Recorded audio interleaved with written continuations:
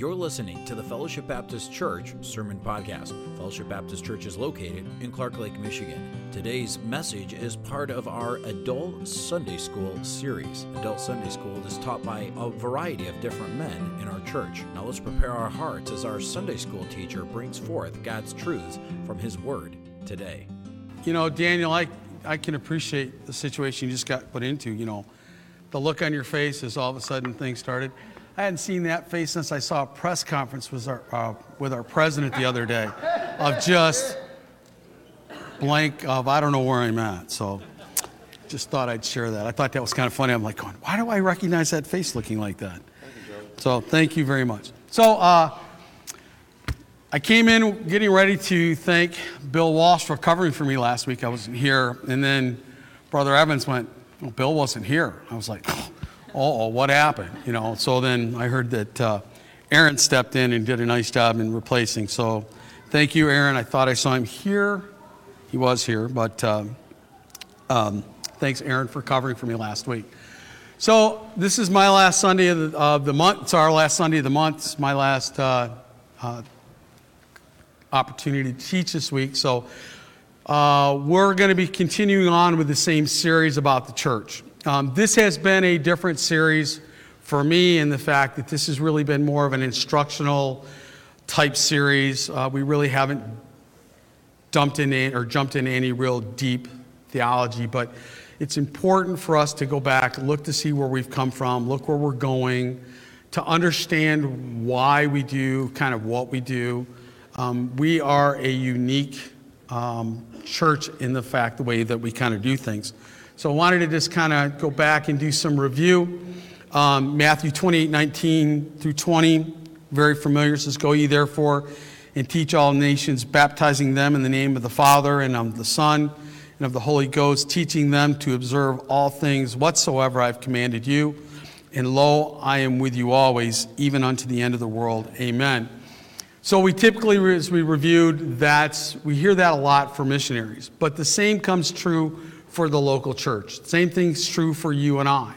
That's our mission. That's what we're supposed to be doing on a daily basis. We're supposed to be reaching out to the lost. We're supposed to be edifying. We're supposed to be teaching.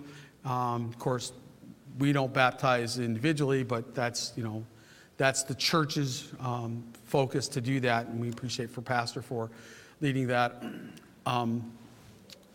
commandment. And again, here comes Aaron. So Aaron, again, thanks for covering me last week.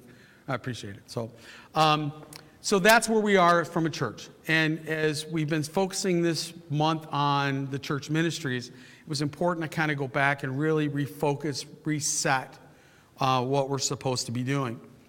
The church's mission is to glorify God, which we know it's to bring honor and glory to Him by proclaiming the gospel to the lost and making Christ-like disciples who then make Christ-like disciples.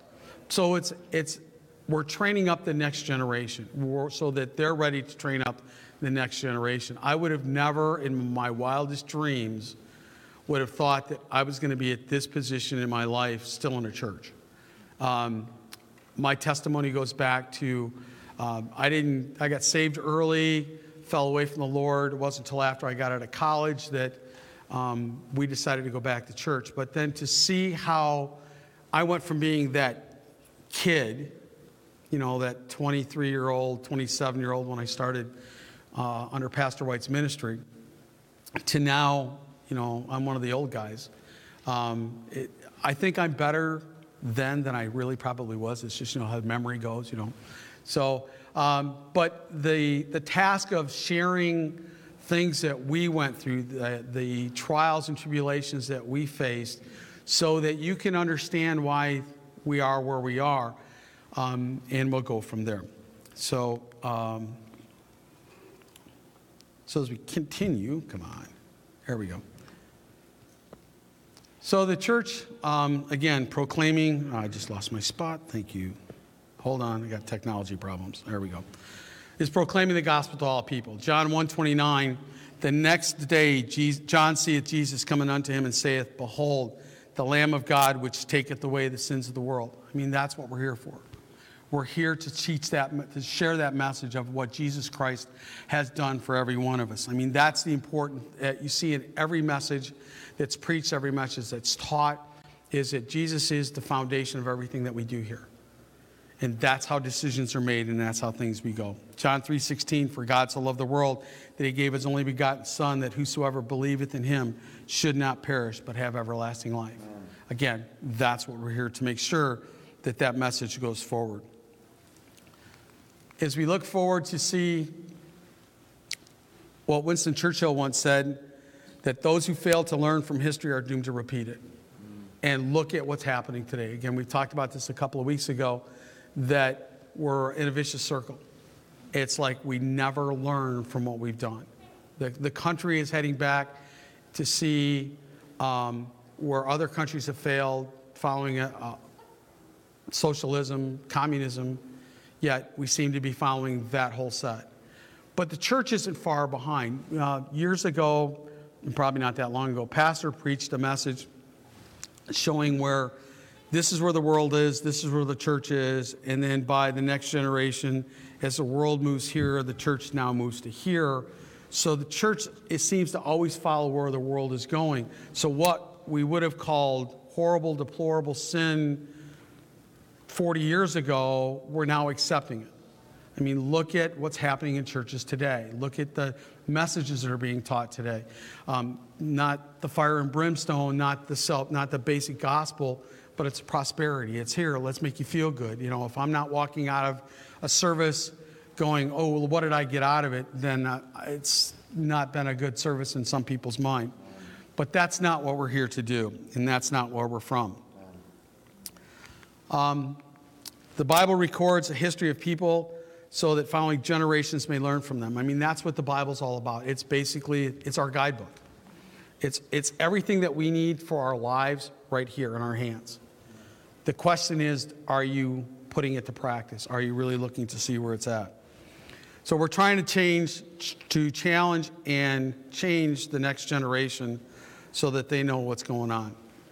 So 2 weeks ago, we took some time and looked at a 501c3 church. You know, that was a hurdle, that was a decision that we had to make as a church as what direction we were going to go. As I mentioned, this was something that at our previous church that pastor was convicted about, was challenged about. Our previous church was a 501c3 church. And realizing where things were now some 20 years ago plus, to understand what the concerns, what the challenges were then, to know that there was some forethought into why we needed to change. And so as we looked at a 501c3 church, we realized that when you agree to be a 501c3, and again, as we talked about a couple of weeks ago, all it is, it's a ploy by the government to get you under their control. They sold it to churches to say, hey, you need to have this so that you can be tax exempt. You need to have this for protection. Well, we didn't. I mean, we looked at the IRS codes that showed that, look, we're already a non-taxable nonprofit organization in their eyes, so why do we need to be a 501c3? But the government had ploys. It always, if you look at everything that gets set up, it's a way to take away our freedoms. And if we look at what's going on today, and I don't want to start conspiracy theories or starting to depict what's there, but look what's happening. They're selling you on this is good for you. This is right for everybody. Wearing a mask. Let's look at that as simple. You know, you're wearing a mask today because, you know, it's good for everybody else. It's what you should do. Well, if we start giving up a freedom there, where will be the next freedom to follow? And this is what a 501c3 church does. It begins to lose its freedoms. It waives its freedom of speech. You know, as we talked about, when pastor stands behind that pulpit, he has the freedom to preach whatever the Lord intends him to preach to us. There's no restriction. There's no one here that can't do that. We'll talk a little bit more about that later this morning. But the government, being a 501c, could walk in and go, sorry, you can't do that because you are a government organization. You waive its freedom of religion. Why would that happen? Why does this do that? Well, it's because the government was looking for an opportunity to try to control. It waives its right to influence legislators or legislation that's being crafted. So basically, if Pastor White got up, and he often has, felt led on his heart to tell us about where our government's heading and the wrong direction they're heading, by law, if we were a 501c3 church, he couldn't do that. He would be bound, that he would be potentially in trouble. I think it was a year ago, maybe the last couple of years, there's been kind of like a movement by independent fundamental churches to basically preach a message that throws all this in somebody's face. But that's what it's all about. It's where the government is trying to stop us from what we're trying to do, what the Lord has intended us to do. We waive our constitutionally guaranteed rights. First Amendment is there for the church. Government's supposed to stay out of our business. But it's not the other way around, but the government's supposed to stay out of the business so we don't become a state church. But that's exactly what happens here. It also will limit what you can do as far as talking about vital issues of today. And there are many vital issues of today. But by a 501c3 church, you're not allowed to speak up against them. Otherwise, the government could step in and cause all kinds of issues. And it becomes controlled by a spirit of fear that it doesn't toe the line with the IRS, that it would lose its tax-exempt status. I mean, that's where churches become, is they're going, well, I don't want to take that risk. I don't want to preach that message because it could come back to basically haunt us, is a way to put it. And then you basically become a state-run church. Basically, the government will then tell us what we can preach, what we can talk about. They're already beginning to do some of that today with calling hate speech, that if there are messages from our pulpit that they don't like, they're going to deem it as hate speech, and it comes our way. The church today is not speaking on vital issues just because of that fact. And I praise the Lord that we made that decision not to do that. And then it results in a moral spiral in the culture as the church stands mute. I mean, that's how we've gotten where we've gotten to. Do you really think that the church had stood up and really took a stand on issues, had really began to teach their people on areas that are now becoming normal? And I hate to use that word anymore.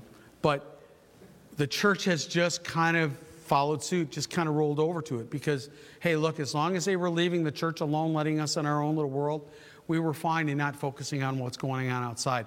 And now it's knocking at our doorsteps.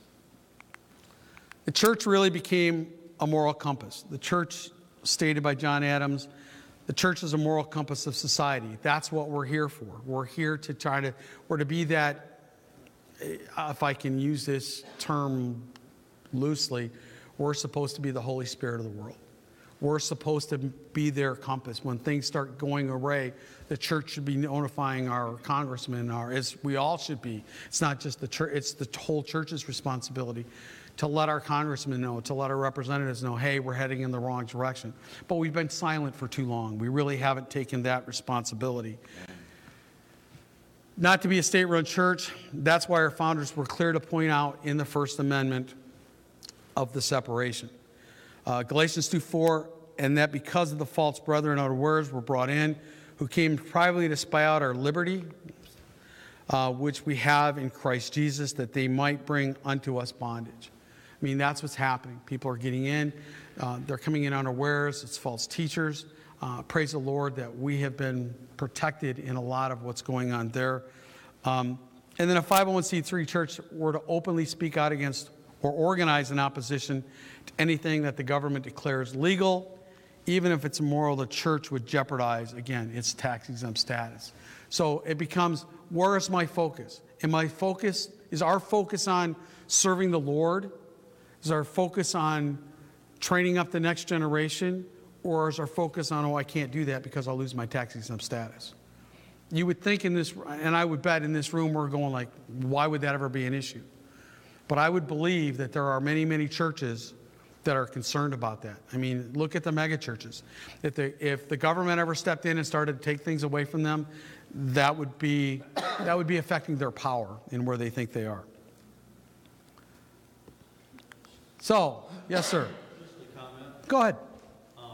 When I was a pastor, I wasn't even allowed to put I would never have been able to put a Trump sign in front of my front lawn.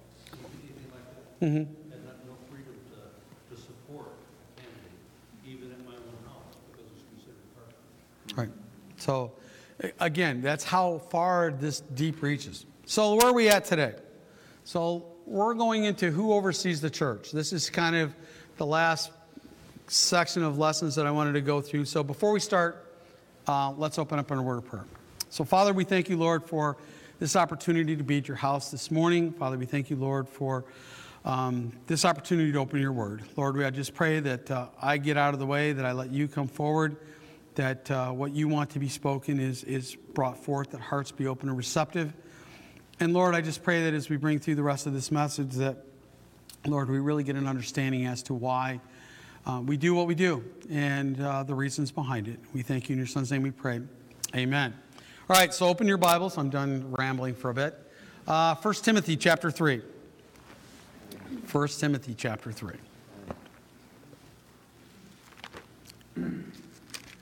Again, familiar passage to most. That's Ephesians. I don't want Ephesians. I want, come on, you. There it goes. That's Titus. I don't want Titus. Oh, my goodness gracious, I'm all over the place today. Give me a second. And I had these marked already, too, so that is even worse. All right. 1 Timothy chapter 3, verses 1 through 13. This is a true saying. If a man desireth the office of a bishop, he desireth a good work.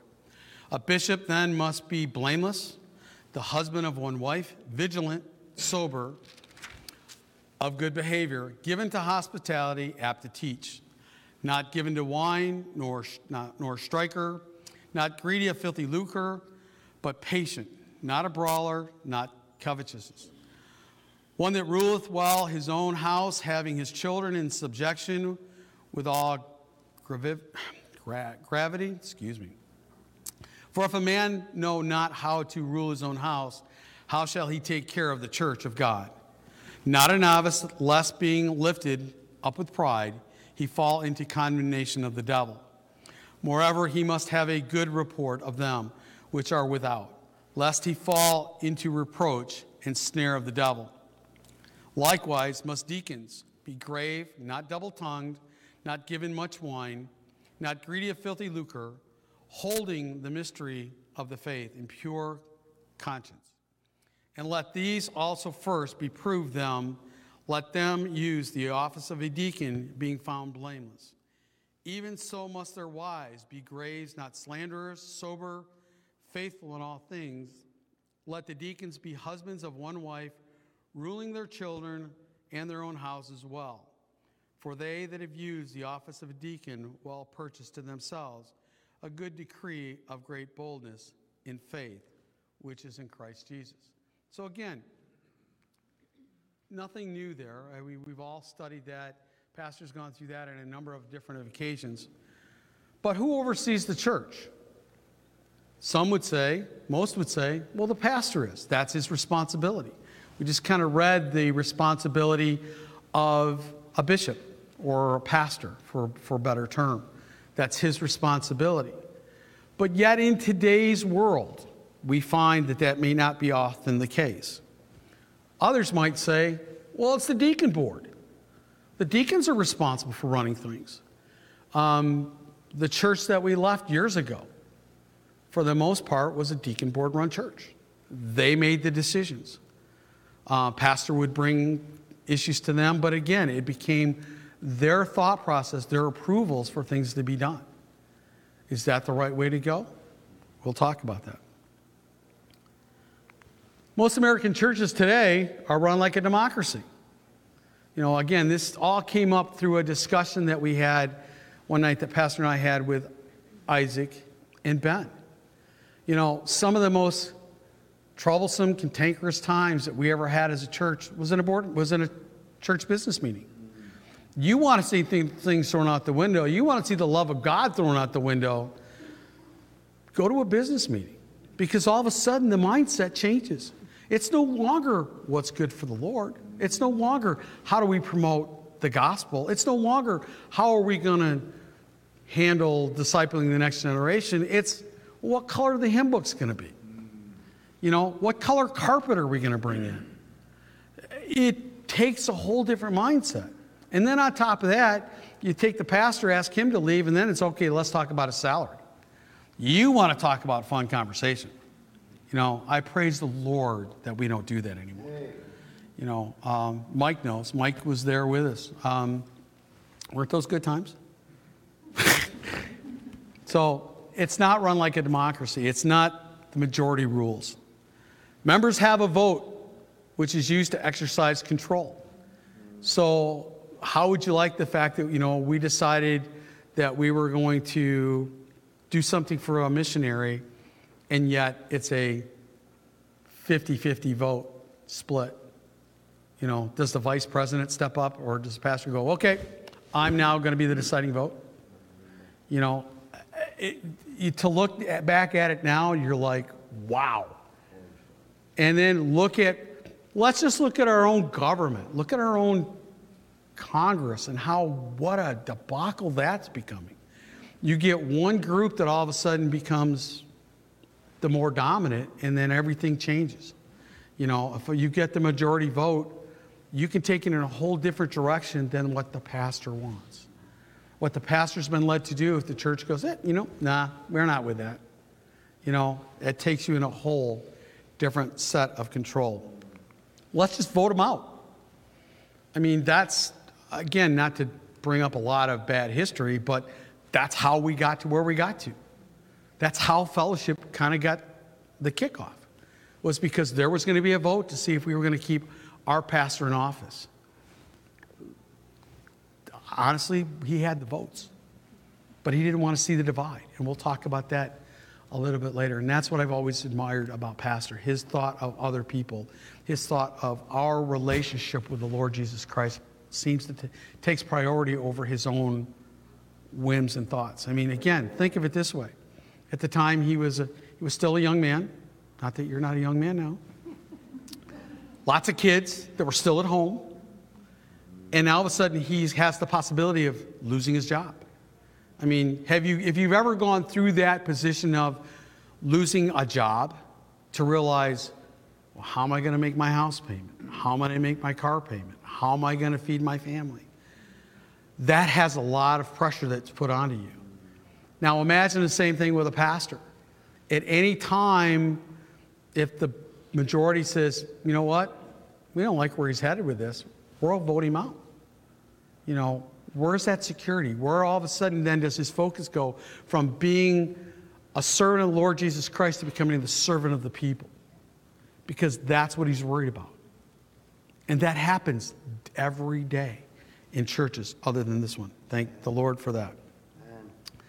It's what's used for 501c3, and we'll talk a little bit about that as we go farther, of what that indicates as far as following what that. It becomes a creature of the state and not of God. So by allowing those kind of decisions and those kind of churches to run like a democracy, it does not become a creature of God.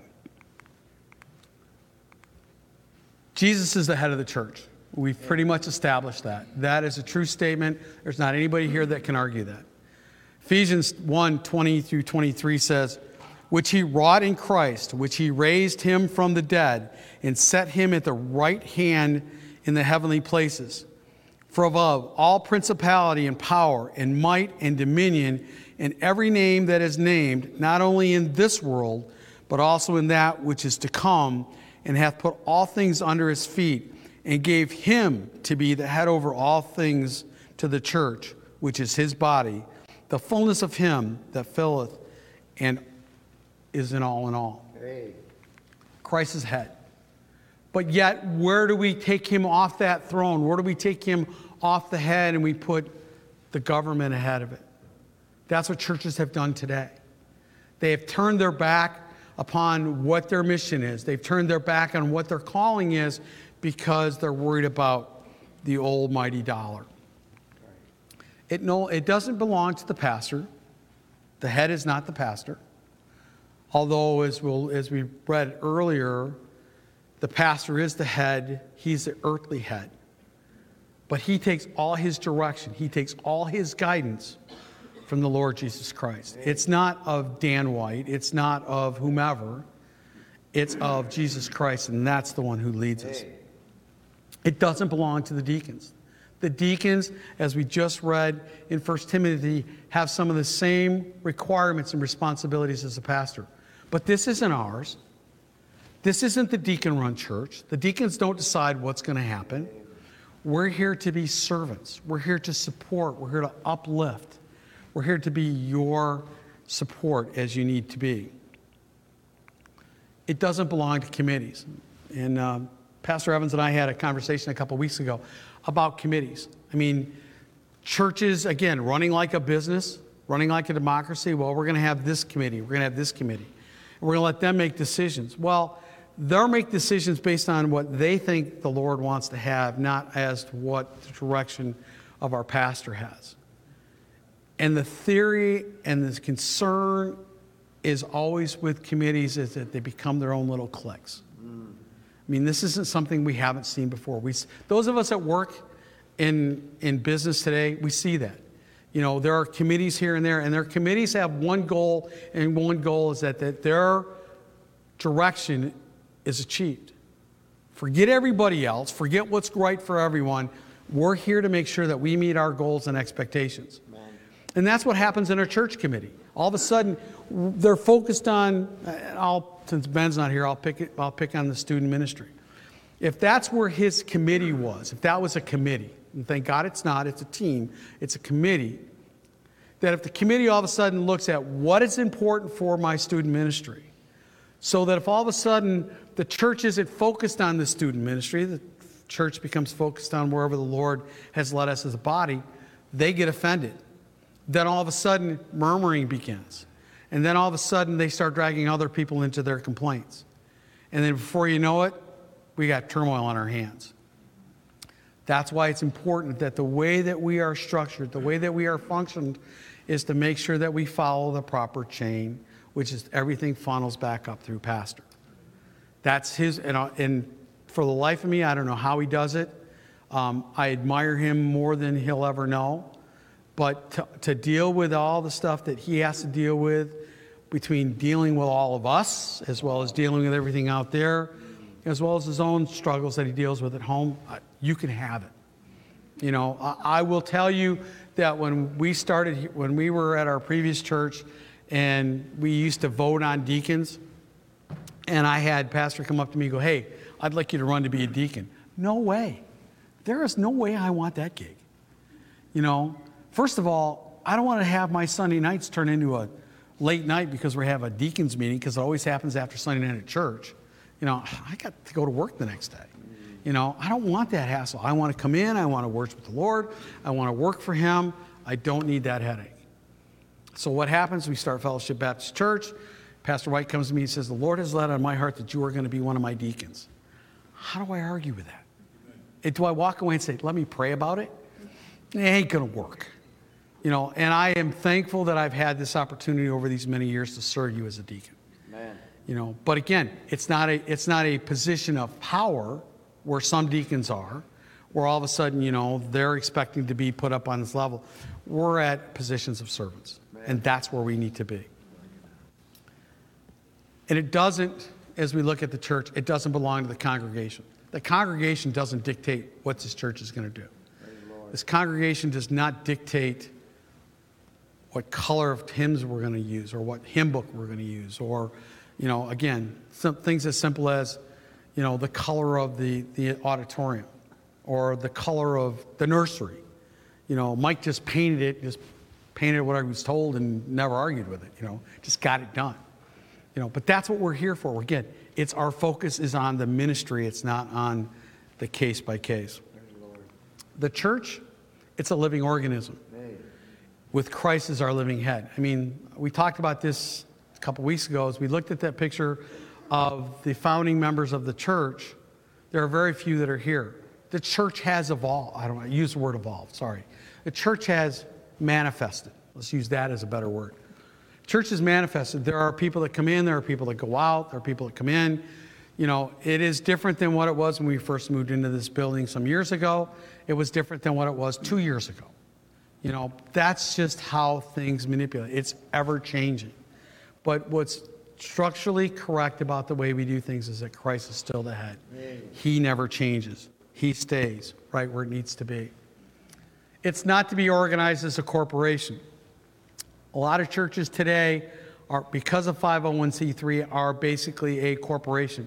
Yeah, it says blankety blank Baptist Church on the signage, but if you look at the details into their paperwork, they are a corporation. Okay? Which then leads you into a whole nother sense of requirement. It is, I've got to have so many trustees or deacons. It's, I've got to have a voting set. I've got to be able to give people notice before a vote. It becomes no longer a church living organism. It becomes a body of the state in the way that it's run. A corporation can be defined as an artificial legal entity created by or under the authority of the laws of the state. So that's what happens. If you become a corporation, you are bound to follow the guidelines of the state. So, for example, let's take something that's of recent. If our glorious governor comes in and says, "Thou shalt not have church service because of COVID," well, by a corporation requirement, she could come in and shut our doors. There's nothing we could do about it because we are not, in their eyes, an independent, fundamental, non-state funded church, not state-run church, because we're a corporation. So we follow those same guidelines. I mean, those of you that work today for companies, we run in the same boat. I'm not allowed, I've not been in, I went to my office last week. It's the first time I've been in my office in 6 months because we're not allowed in the building because of the state health guidelines. We're not supposed to be there. You know, and it would be very easy, and we're starting to see this being implemented across the country where the governments are going, you guys can't meet. Now, have been enough that have revolted or basically used their First Amendment rights to go, no, you can't do that. But mark my words, those things are coming as the state steps into where we are.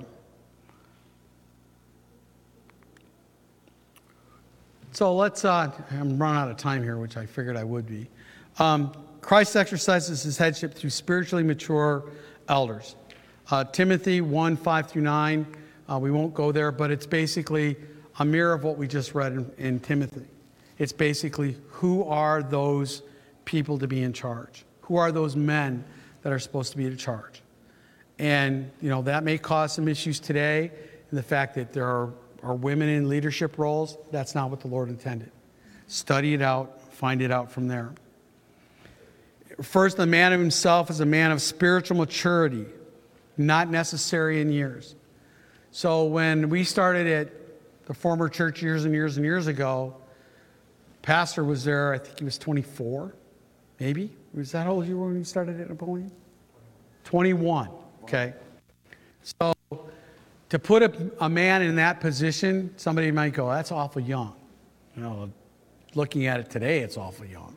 Some of you, it's not awful young, but today it seems like it's awful young. But it wasn't his age, it was his maturity level. And that's what God had intended him for do. And that's why as things have grown, it's interesting, he's talked about this before, we've butted heads on once or twice occasions because we were both we're both the same age and we were both growing up together.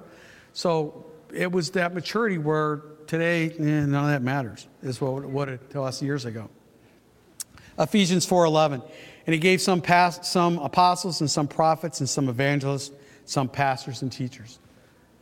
The Lord had us a plan for his church. I don't want to burn up a lot of your time. So I do want to hit this last point, if I can. Let me get to it, because I'm running out of time and I don't want to be over because I hate that when that happens. So what do we do? Why do we do what we do? Why do we focus on this type of organization? Well, we do what we do because we're concerned about unity. I mean, every decision that's made here, and Pastor will tell you this, it's based on we don't want to disrupt the unity of this church. If there's a concern, if there's a caution by anyone of what we're going to do, then we'll step back. He'll step back. Because the last thing we want to do is cause disunity. And I want to just drop down to this last couple of points here. It's a loving truthfulness. You know, there should never be a surprise here at Fellowship Baptist Church. You know, it blows my mind when I hear people that come to pastor and go, you know what, we're not coming back, and here's why. So my first question would always be, well, did you go to pastor? Did you tell him that there was a concern? Did you try to work through it? I mean, there's a whole step of, if you have aught with a brother, procedure in the Bible of how you should follow by going to them directly, going with two or more, bringing it before the congregation. It's the same thing here. There should never be a surprise. He should never be surprised that somebody's not happy here. If there's something that's bothering you, if there's something you don't like, don't hold it. Don't go talk to somebody else and go, psst, psst. No, I don't like this about what's going on. Go to the source. Be it me, if I bother you. Be it pastor of what he's preaching. Be it a message that God has brought forth. Go to him. Talk to him. Because that's what's unique about this church, is that there is open communication. We are a family here. Just like I tell my children, if you got an issue, come talk to me. Let's work through it.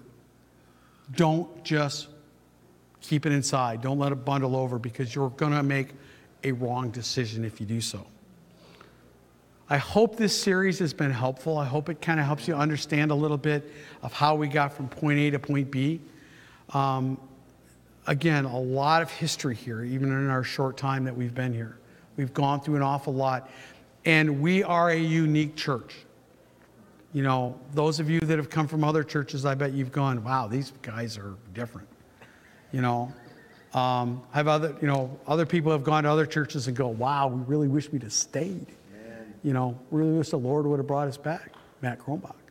So I hope that that's been a blessing to you. It wasn't, again, it was a different series for me, taking in a different direction. I'm not used to doing this, although this is kind of what I do as far as an instructional point.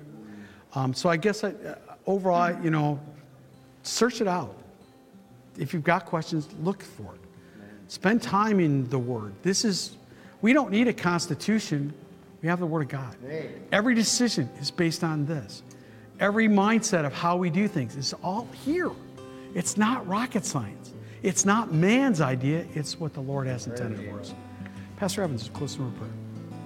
You have been listening to the Fellowship Baptist Church Sermon Podcast. We hope this message was a blessing and encouragement to you. If you would like more messages, visit our website at fbcclarklake.org, where all of our messages can be downloaded for free. Also, you can subscribe to the Fellowship Baptist Church Sermon Podcast on iTunes, Google Play, or SoundCloud. All of our messages are available for free. If you want to keep up to date on what's going on at Fellowship, follow us on Facebook, Twitter, or Instagram, where you can see what's happening at Fellowship Baptist Church. If you'd like to visit us, Fellowship Baptist Church is located at 3200 Reed Road, Clark Lake, Michigan. Thank you so much for listening, and we hope to see you back here again next time.